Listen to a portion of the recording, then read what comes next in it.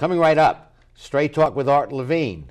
Our guest tonight, Fox News political analyst Juan Williams, as we continue our 20th anniversary year. Closed captioning provided by Scan Health Plan.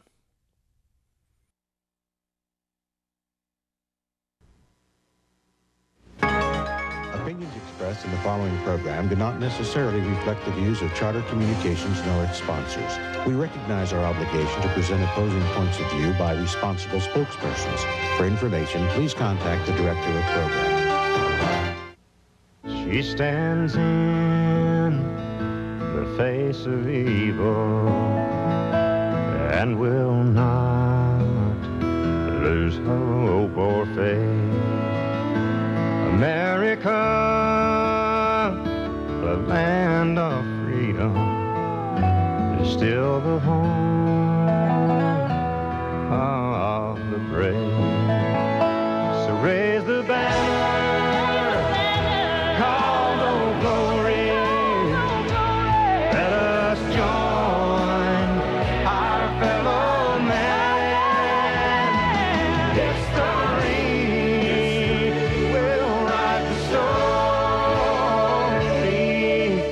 America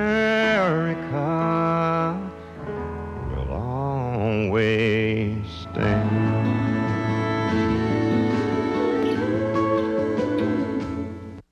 Straight Talk is brought to you in part by Southern California Edison.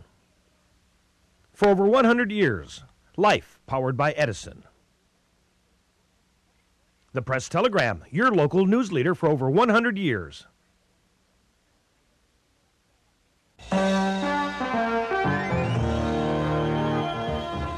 Join us for tonight's edition of Straight Talk.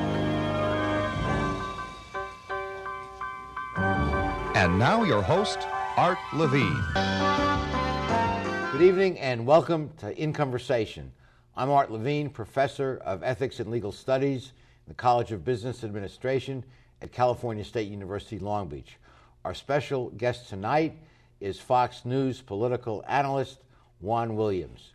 Juan, welcome to our show. Art, good to be with you. What a pleasure. Thank you for inviting me. We're delighted to have you here on our campus. You are our 5th annual distinguished speaker, and we were able to bring you over to the studio to do this special edition of our shows. And well, let me just first say that 20 years for this show is a real hallmark in the idea that you created it, that you've sustained it. I think that people far beyond University of California system, State College, we all just think that you are one of the heroes of the business, Art. So thank you. Yeah. Thank you so much for that, Juan. Well, Juan has recently published his book, Muzzled, The Assault on Honest Debate, and it chronicles in part the well-publicized departure of Juan from National Public Radio. Juan, tell us about that whole episode. Well, it's been a year as I'm here at Cal State Long Beach. Literally, it's a year now since I got a call from the top news executive at National Public Radio asking me what did I mean to say. And I said to her at the time, she was talking about an appearance I had on Bill O'Reilly's show on the Fox News channel. I said, I meant exactly what I said. I said what I meant. In fact, for a while, Art, I thought that should be the title of the book. I said what I meant to say.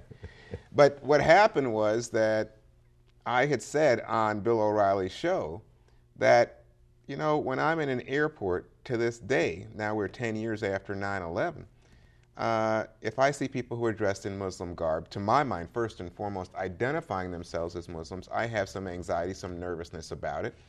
And I said, this is something that is not politically correct, but the fact is that Muslims did attack us on 9/11.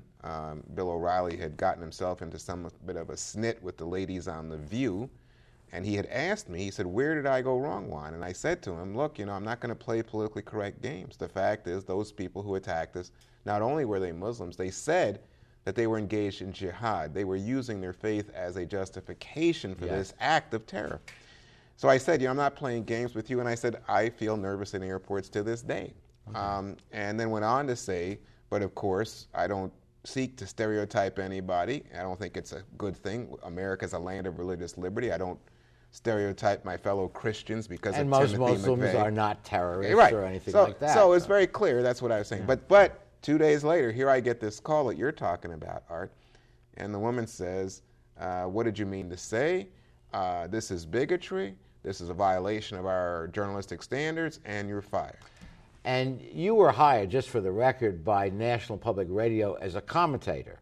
Well, I was initially hired as their afternoon talk show host for Talk of the Nation, then as the senior correspondent, and then as their news analyst. So my job was to be a commentator, which has far greater latitude in terms of what I'm allowed to say than a straight news reporter. Sure. So you were commenting, and they didn't like your comments. And just for the record, Juan had worked at Fox News for 15 years and had preceded his employment by National Public Radio by 5 years. So when they hired Juan at National Public Radio, they knew he was a analyst on Fox News. Correct. And but it was kind of an open secret that the new news head was not happy that you were also on Fox News when she came aboard. Well, it's one of those things, Art, where for 10 years, whenever this issue came up, management said, wait a second, actually,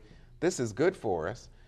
This exposes NPR's talent to a new audience to NPR people. There you go. And they felt I was practicing journalism. I wasn't doing anything there that I wasn't doing at NPR. Different roles. It's a cable news channel on TV versus a radio operation, but nothing illegitimate. Yeah. And then this lady comes along and she doesn't want me even to identify myself as NPR when I'm on Fox's primetime shows. Then she wants to distance the relationship by saying, instead of being an NPR staffer, why don't you get on contract? But the minute, Art, that I got on contract, she started cutting my pay, diminishing my role on the air, and then I think she was looking for a moment where she could fire me, and she used this in that way. Yeah.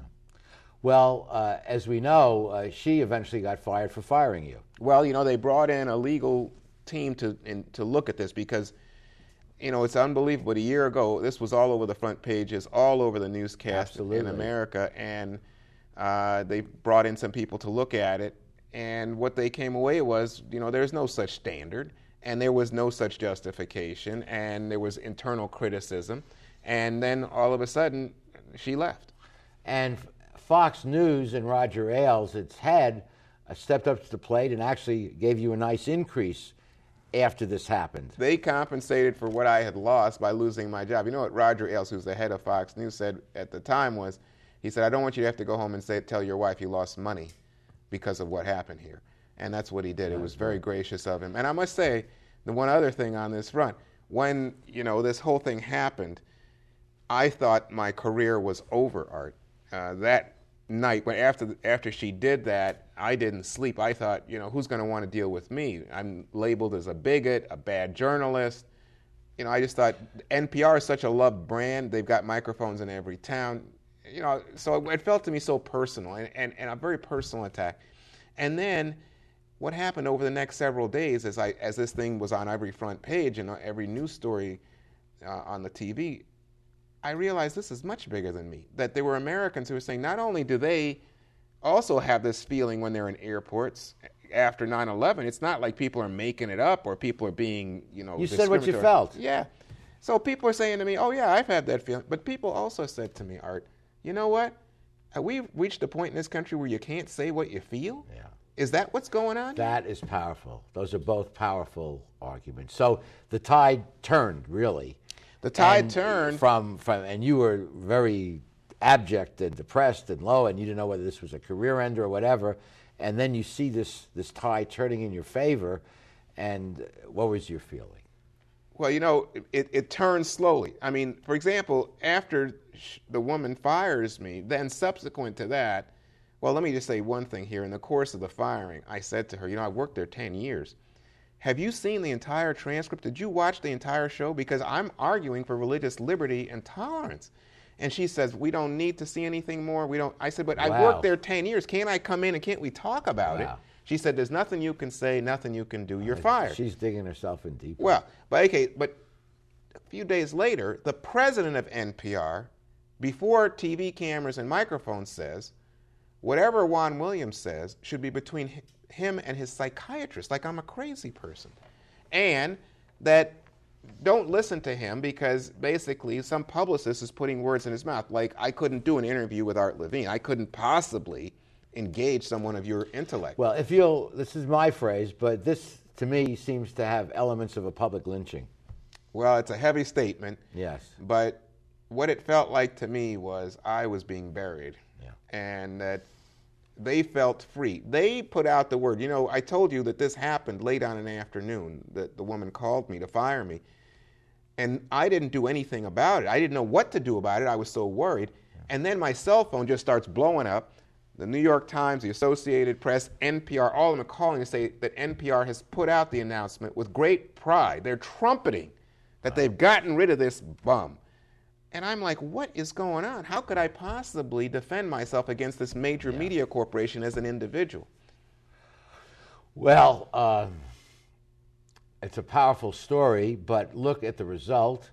You have a New York Times best-selling book out, and you have a lot of new friends.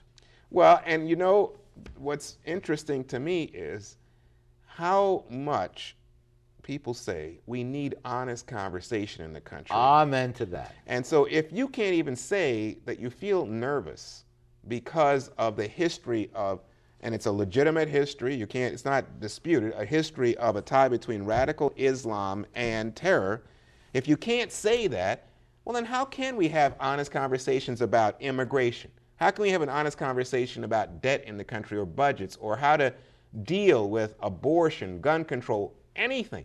In other words, you're not supposed to say what's on your mind. You're supposed to bite your tongue. And people are fed up with it, Art. I think that's why I got the support that I got. Well, let me just expand the point because I agree with you entirely. We're facing a national election now. We're watching the Republican debates, and there'll be someone running against President Obama.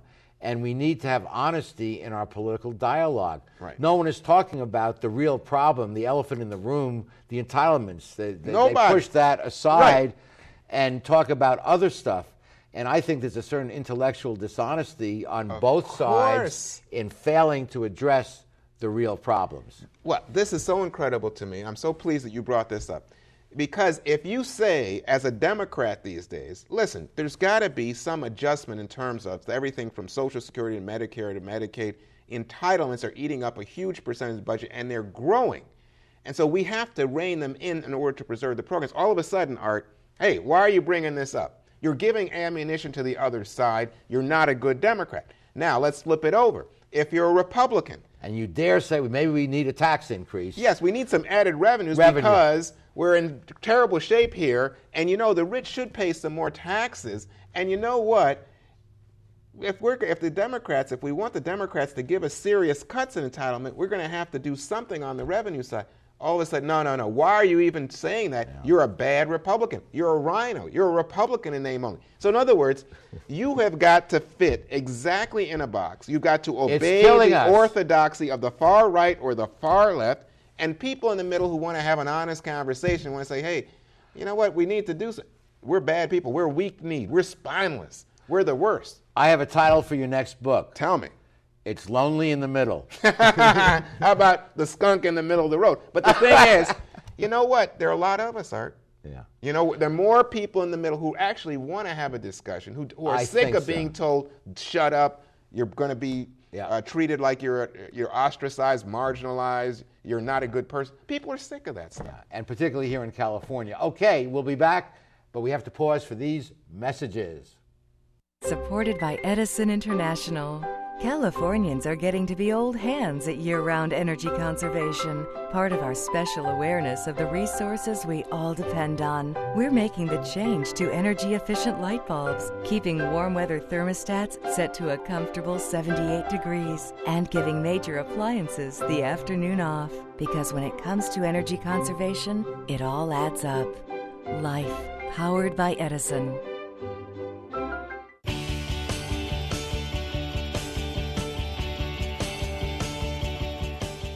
This is Doug Albrecht sharing with you just one of the 100 centennial moments we chose to mark this special occasion.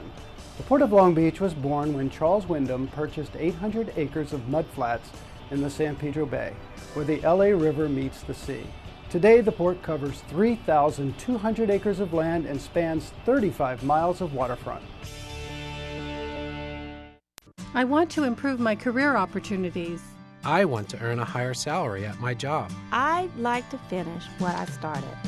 The new Bachelor of Arts in Liberal Arts degree completion program at Cal State Long Beach will help you achieve your educational goals while keeping your life in balance.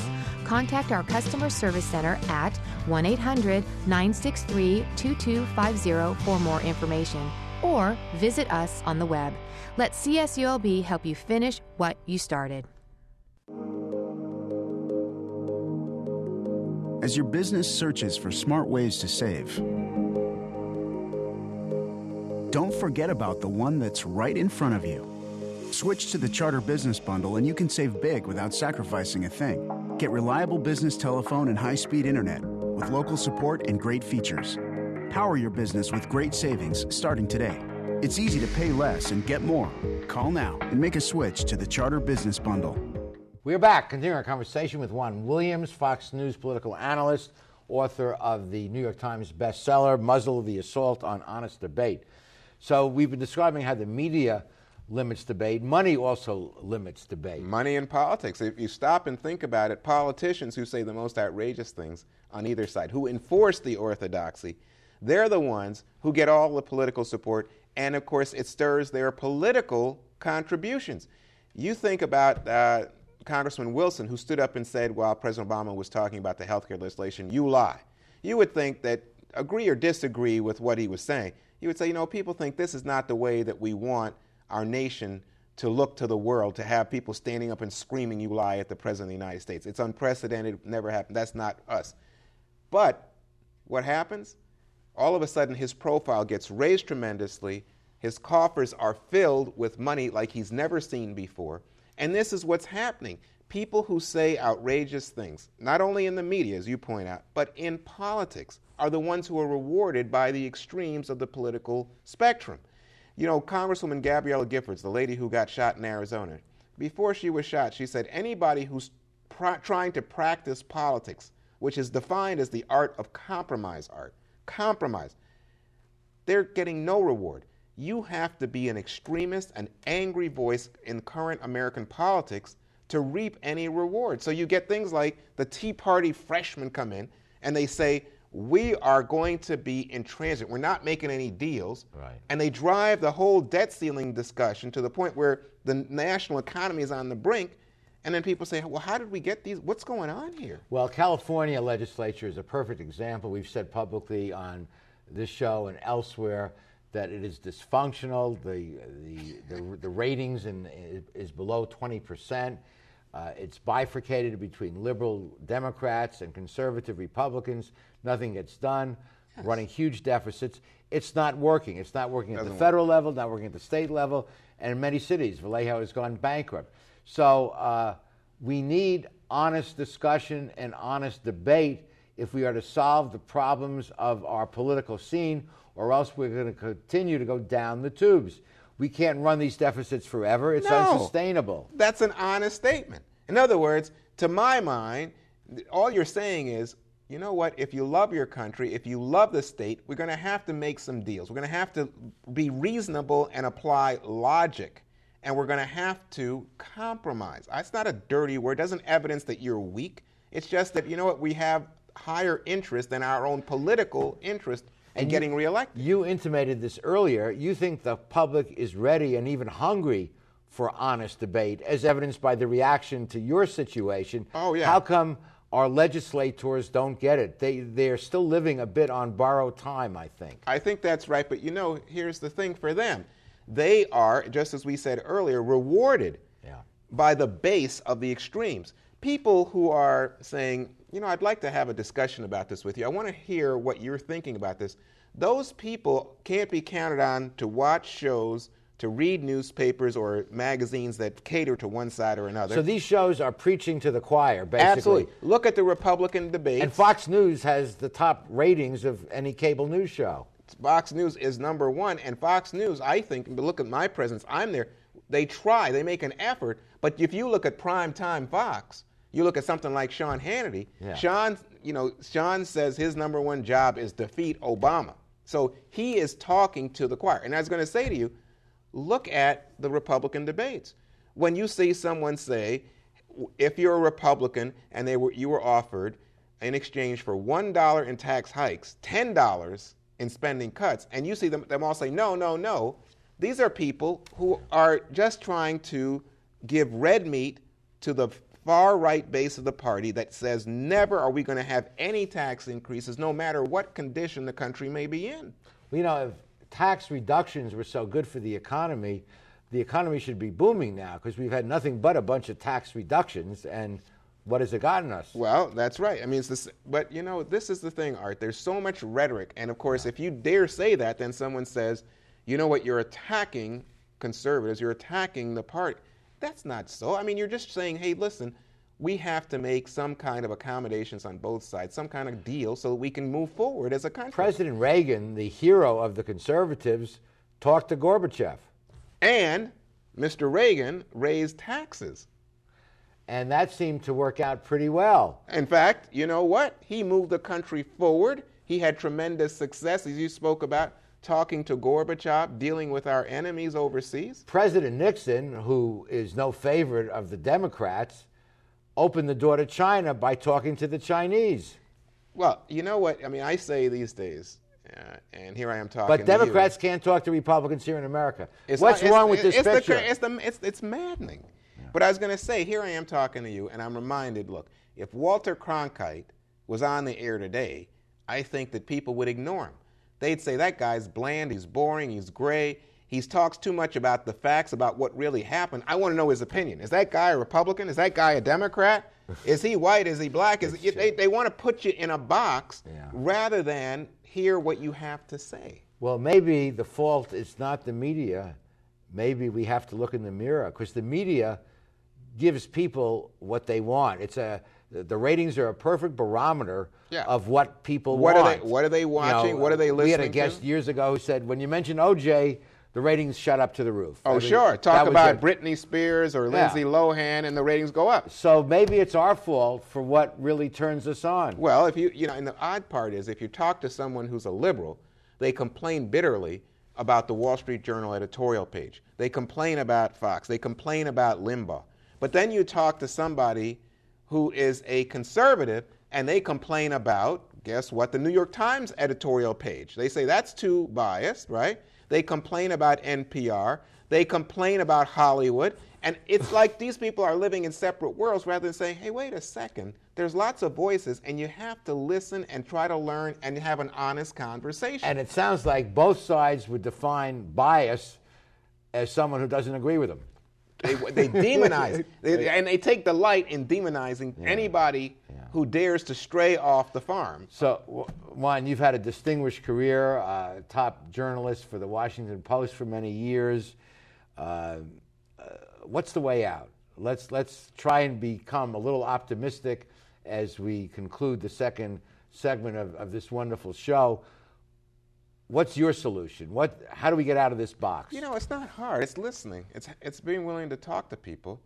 And it's being willing to say, you know what, I'm going to support politicians who actually are getting something done. I'm not voting for a talk show host. I might enjoy a talk show host who says the most outrageous things, and I get to thump the dashboard and say, oh, that's great, I'm glad he's telling them off. But the people I vote for, the people I send money to, the people I expect to govern the country, I want real leadership from them.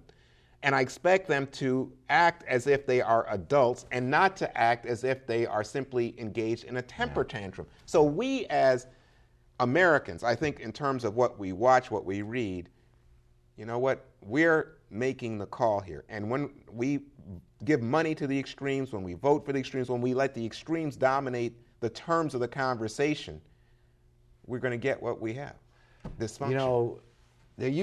John F. Kennedy wrote a book, Profiles in Courage, and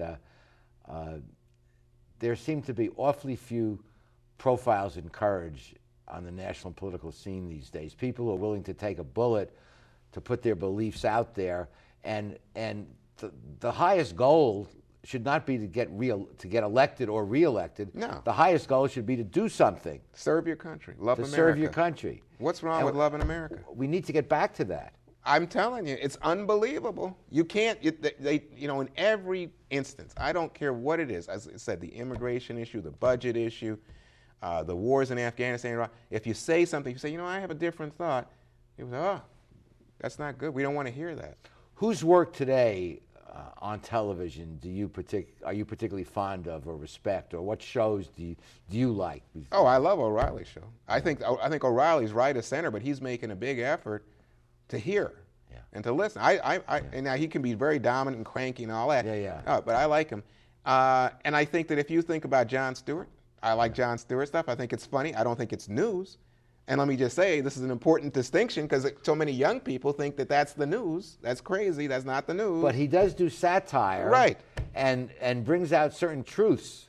Correct. On that show. Yeah. The kids get it. The kids get it. And I think that if, you have to take some time, but if you read the newspapers, you know what? Most newspapers, especially the front of the paper, they're trying to tell you what's going on. Yeah. But guess what? Again, you must know, Art, declining circulations. People aren't reading the newspaper. Yeah.